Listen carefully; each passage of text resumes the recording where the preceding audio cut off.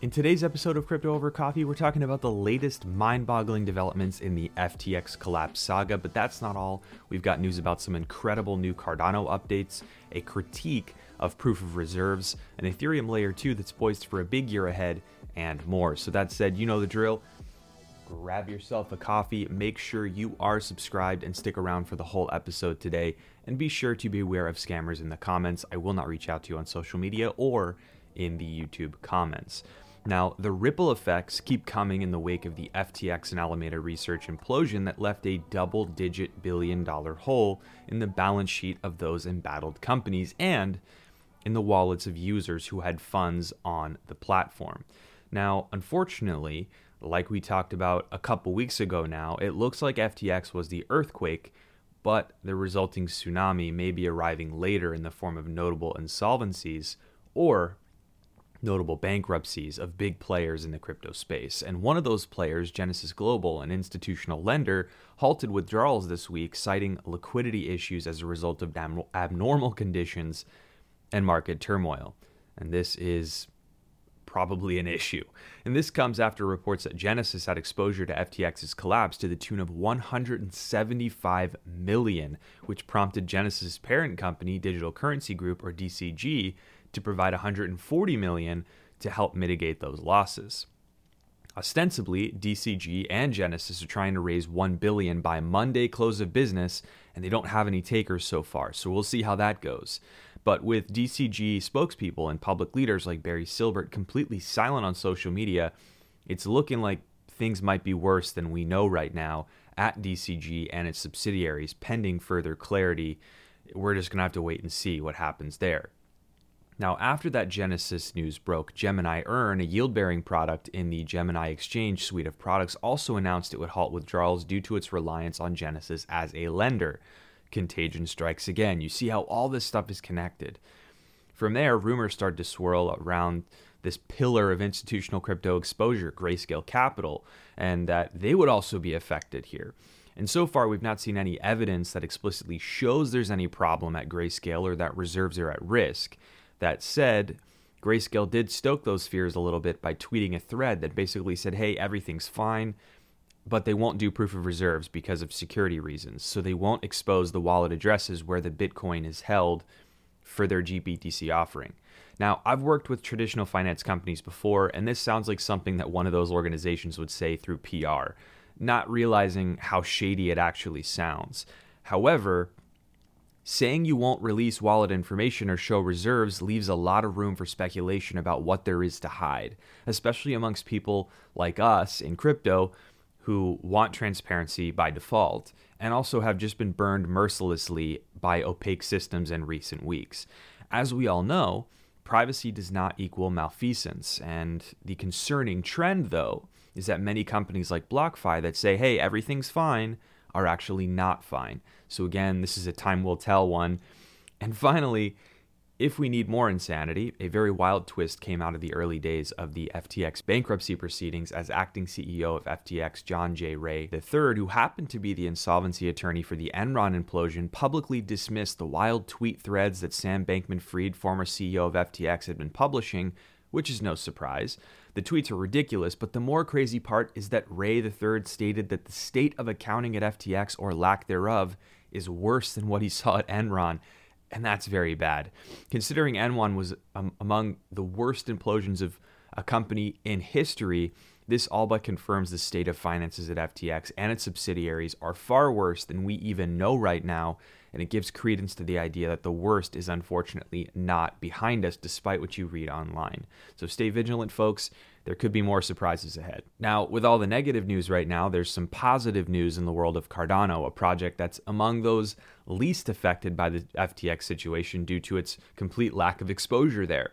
Oh, and by the way, there's a public service announcement related to crypto that I want to share with you after this, so make sure that you don't click away. Stick around for that one. Anyway, back to Cardano for a minute. This week, the development arm behind Cardano, IOG, announced a privacy-focused sidechain called Midnight, which will offer programmability with privacy for developers and users alike.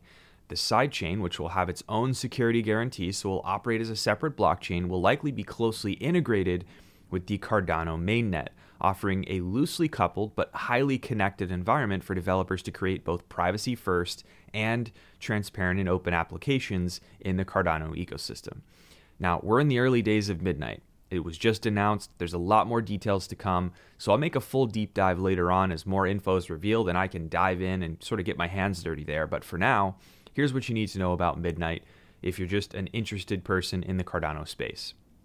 Midnight is a private by default network which enables execution of logic in the form of code. And what this means is that transactions and smart contract executions are private unless explicitly designated otherwise by the user. In other words, if I'm transacting on Midnight, it would be private and opaque by default. But I could optionally expose this information to a set of viewers that I choose by explicitly signing to do so cryptographically with my wallet. Again, I will go into more detail in a full video, but that's the benefit here. It's a huge development in the Cardano space. Having a private environment to operate in is really, really important. And lastly, there is a native cryptocurrency, Dust, which I'm not going to spend time talking about because the coin is not the important part. The function and the tech and the value is. So I don't want speculators to focus on that part of it. But now you know there is a coin. It's called Dust. And this was not the only notable announcement this week from Cardano either, because after a long period of waiting, it seems that stablecoins will finally be arriving on Cardano after all. One of which will be a regulated USD-pegged stablecoin with full reserves that will be issued by Emurgo, the major commercial arm in the Cardano space.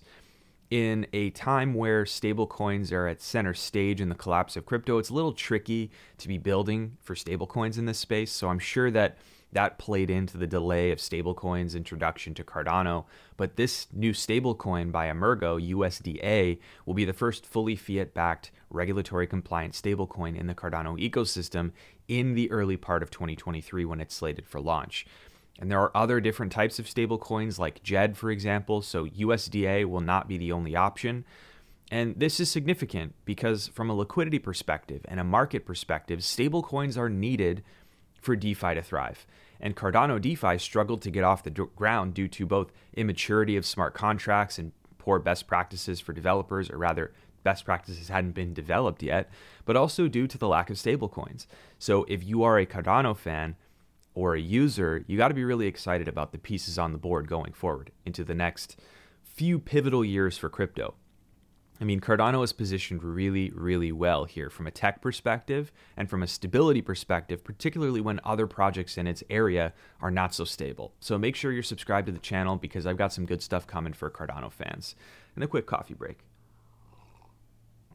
All right, so I alluded to a public service announcement for crypto holders just a bit earlier. So here it is. I've gotten a ton of questions about the bankruptcy proceedings for FTX and its effect on a company called LedgerX, one of the few companies actually that wasn't included in the initial bankruptcy proceedings so far. And after seeing the name LedgerX amongst FTX subsidiaries, people messaged me en masse asking whether Ledger, the hardware wallet manufacturer, is affected and if they should be worried about their cold storage wallets from Ledger. So I want to dispel any fear or misconceptions here right now. LedgerX, an FTX subsidiary, is a derivatives trading platform for Bitcoin and Ethereum that operates in the US. This company is under massive scrutiny from the CFTC, who are reportedly monitoring LedgerX daily to ensure user deposits are available at all times for withdrawal, and that no shady business is going on. LedgerX has nothing to do with Ledger, the French company that manufactures hardware wallets like the Ledger Nano S, S Plus, and X. If you have a hardware wallet from Ledger, that French company, you have nothing to worry about. Just keep that seed phrase safe and secure and be mindful of what you're signing transaction-wise. Read the transactions before you're signing and you're good to go. Okay, so Ledger is not directly affected by FTX and it has nothing to do with the company LedgerX, which is a totally separate organization. All right. So folks, it's time for 404 Logic Not Found, a firecracker of a segment on the show where we bring attention to illogical happenings in the crypto space. Oh, and man, there are many. But if you want to help this show get some attention, please hit the like button, get subscribed, follow the podcast, share the show with your friends. It's much appreciated. Bear markets are tough for views, but you know what? That's how it goes. Now, today I'm covering what is sure to be a contentious topic because of the charged emotions around the subject, the mainstream media. Now, many criticisms can be laid to the media outlets that you see every day, no matter where you live in the world, and I feel the same way that you do about it. Frustrated, angry, insert emotion here. That's all wrought from the complete misalignment of incentives between you and me and the media. They want attention, they want clicks, they want engagement, they want to be first to every story, and all of that often comes at the expense of correctness, integrity, and any degree of impartiality. No matter where you live in the world, whatever political affiliation you have, you are experiencing this and you are seeing this on all sides of the aisle and all corners of the world. You're probably wondering what the point of this is. Well, I will tell you. I am appalled by the number of media outlets who are allowing publication of articles that seem to cast Sam Bankman-Fried and his crew at Alameda and FTX either as heroes who made an honest mistake or right-wing enemies of the state.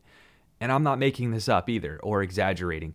The first example of this ridiculousness was a piece by the New York Times not too long ago that at every turn of the piece failed to call Sam Bankman-Fried's FTX implosion what it really is, a complete disaster rife with fraud.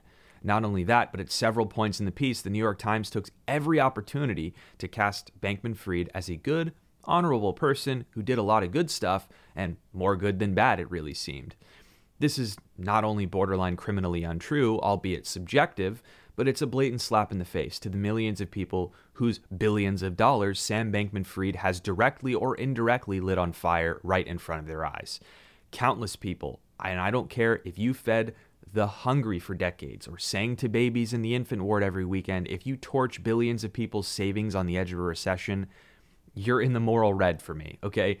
But don't worry, though. The New York Times wasn't the only culprit. The Washington Post soon got in the game with an even worse headline and strapline, tweeting, FTX collapse dooms founders' effort to prevent another pandemic.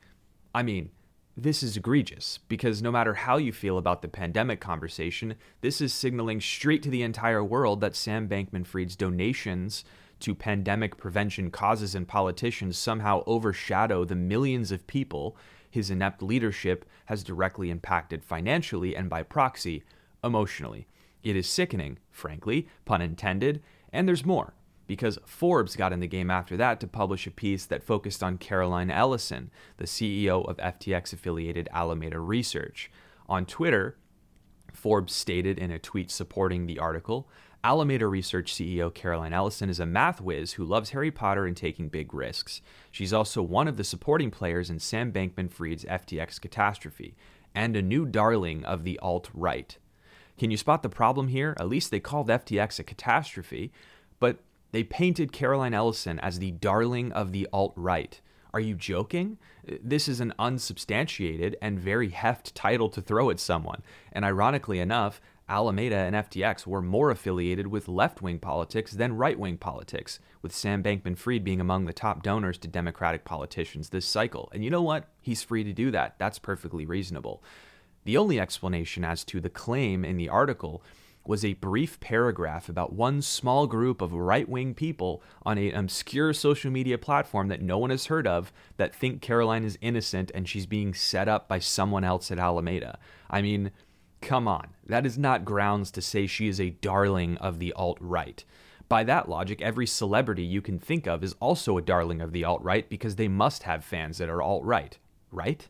However, the average person may take this at face value and think that it's true. They may even think Caroline Ellison is an alt-righter, and not even read the article to see how little substantiation there is to this grave assignment of title. This is reckless journalism, in my opinion, if you can even call it that. Even more ironically, this comes not too long after Forbes featured Sam Bankman-Fried on the cover of their Dear magazine. Maybe they're trying to deflect attention from that fact. Who knows? What I do know is that these three examples, which are a few among many, the most egregious among many, are clear as day representations of the illogical, unethical, and frankly offensive ways that this FTX collapse and Sam Bankman-Fried's role in it are being excused or deflected. It's not okay, and I hope more people keep calling it out because it is unbelievable and horrendous.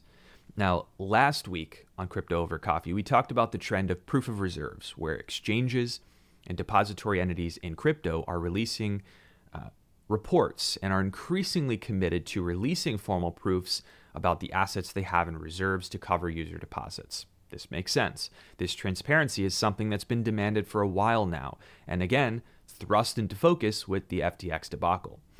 In the show last week, I noted that proof of reserves are much needed transparency, but only if they're accompanied by the contextual information like proof of liabilities as well, which give a clearer picture of the financial health of the organization. Now, I rarely agree with Bank of America on things, but this time I do, because they came out publicly to critique proof of reserves as an inadequate measure of risk, because the reporting is too easy to manipulate and it doesn't give enough information by default to really understand the full picture. For one, because proof of reserves are a point-in-time review of asset holdings rather than an ongoing reporting cycle, it opens up potential for borrowing or other forms of temporary asset acquisition or reshuffling to show a more favorable picture on reserves than actually exist on the company's balance sheet. So borrowing Bitcoin to make it look like you have more, or shuffling it from an owner, a CEO's wallet to the company wallet. This, of course, can be addressed by publicly releasing all reserve addresses so they can be monitored publicly on the public blockchain so that you can see that, but hey, that would be too obvious, right? Secondly, Bank of America mentions the liabilities concern that I highlighted last week. This is a critical part of any transparency reporting, because without liabilities, you have no context as to the financial health of the organization. Even if you see their assets, you need to know what's offsetting those assets as liabilities. And finally, Bank of America pointed to stablecoins, saying that stablecoin holdings should not just be reported, but also audited because of the nature of their backing. Stablecoins also have their own reserves that give them value, and these must be audited as well for full trust in that value reported in proof of reserves. And all of these are pretty fair points, and I hope that we as a community demand the transparency we deserve from custodial services that we frequent, however temporarily we frequent them. And in other news, Matter Labs, the builder behind the popular Ethereum Layer 2 ZK Sync, just raised funds to the tune of $200 million, which is an eye-watering sum given the point that we are in the market. And this is to continue developing the tech and ecosystem around the EVM-compatible ZK rollup network ZK Sync. ZK rollups, for those unfamiliar with full Ethereum virtual machine compatibility to run smart contracts natively, are often touted as the ultimate solution for scalability in the Ethereum ecosystem and abroad, allowing for high transaction throughput without sacrificing security or decentralization characteristics. In fact, some of the biggest DeFi players like Uniswap, Aave, 1inch, SushiSwap, they've already said and stated intent that they're going to deploy on ZK Sync.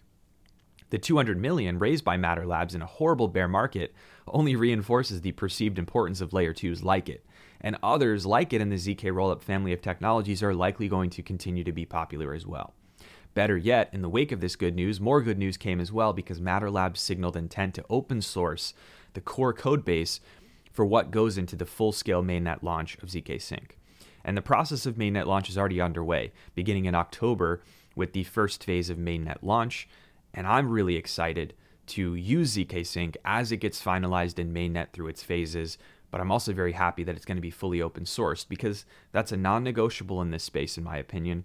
Long may it continue. It helps the space build, it helps the space grow, and it lets organizations and companies and builders around the space borrow from projects that are really setting a great example of how to build good software. So really excited for all this, and congrats to Matter Labs on the raise.